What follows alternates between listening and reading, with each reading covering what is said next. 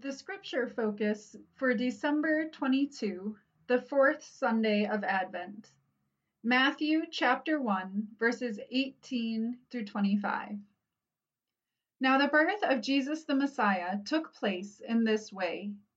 When his mother Mary had been engaged to Joseph, but before they lived together, she was found to be with child from the Holy Spirit.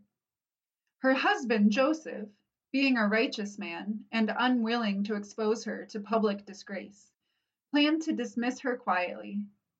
But just when he had resolved to do this, an angel of the Lord appeared to him in a dream and said, "Joseph, son of David, do not be afraid to take Mary as your wife, for the child conceived in her is from the Holy Spirit. She will bear a son, and you are to name him Jesus, for he will save his people from their sins." All this took place to fulfill what had been spoken by the Lord through the prophet. "Look, the virgin shall conceive and bear a son, and they shall name him Emmanuel," which means God is with us. When Joseph awoke from sleep, he did as the angel of the Lord commanded him.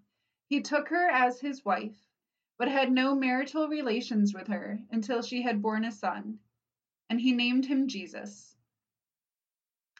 What's in a name? During Advent and Christmas, many churches fill their litanies with songs that proclaim the many names and titles of Jesus. King of Kings, Prince of Peace, Wonderful Counselor, Mighty Savior. Here in Matthew chapter 1, we are further overwhelmed with names. The chapter begins with a list of the names of all of the ancestors of Jesus. While most of them are likely unknown to us, Jesse, the father of King David, was intended to call to readers' minds the Old Testament prophecies about the Messiah, who will come from the stump of Jesse and bring King David's line back to the throne. As we enter our passage for this Sunday, however, the names take on even more meaning, as the angel talking to Joseph not only names the baby, but gives the meaning of the given names as well. Jesus, to symbolize that he is the one who will save his people from their sins, and Emmanuel, to proclaim through him that God is with us.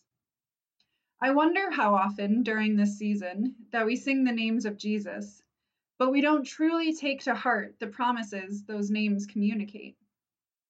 When we feel guilty or ashamed, do we truly believe that Jesus came to save us from our sins?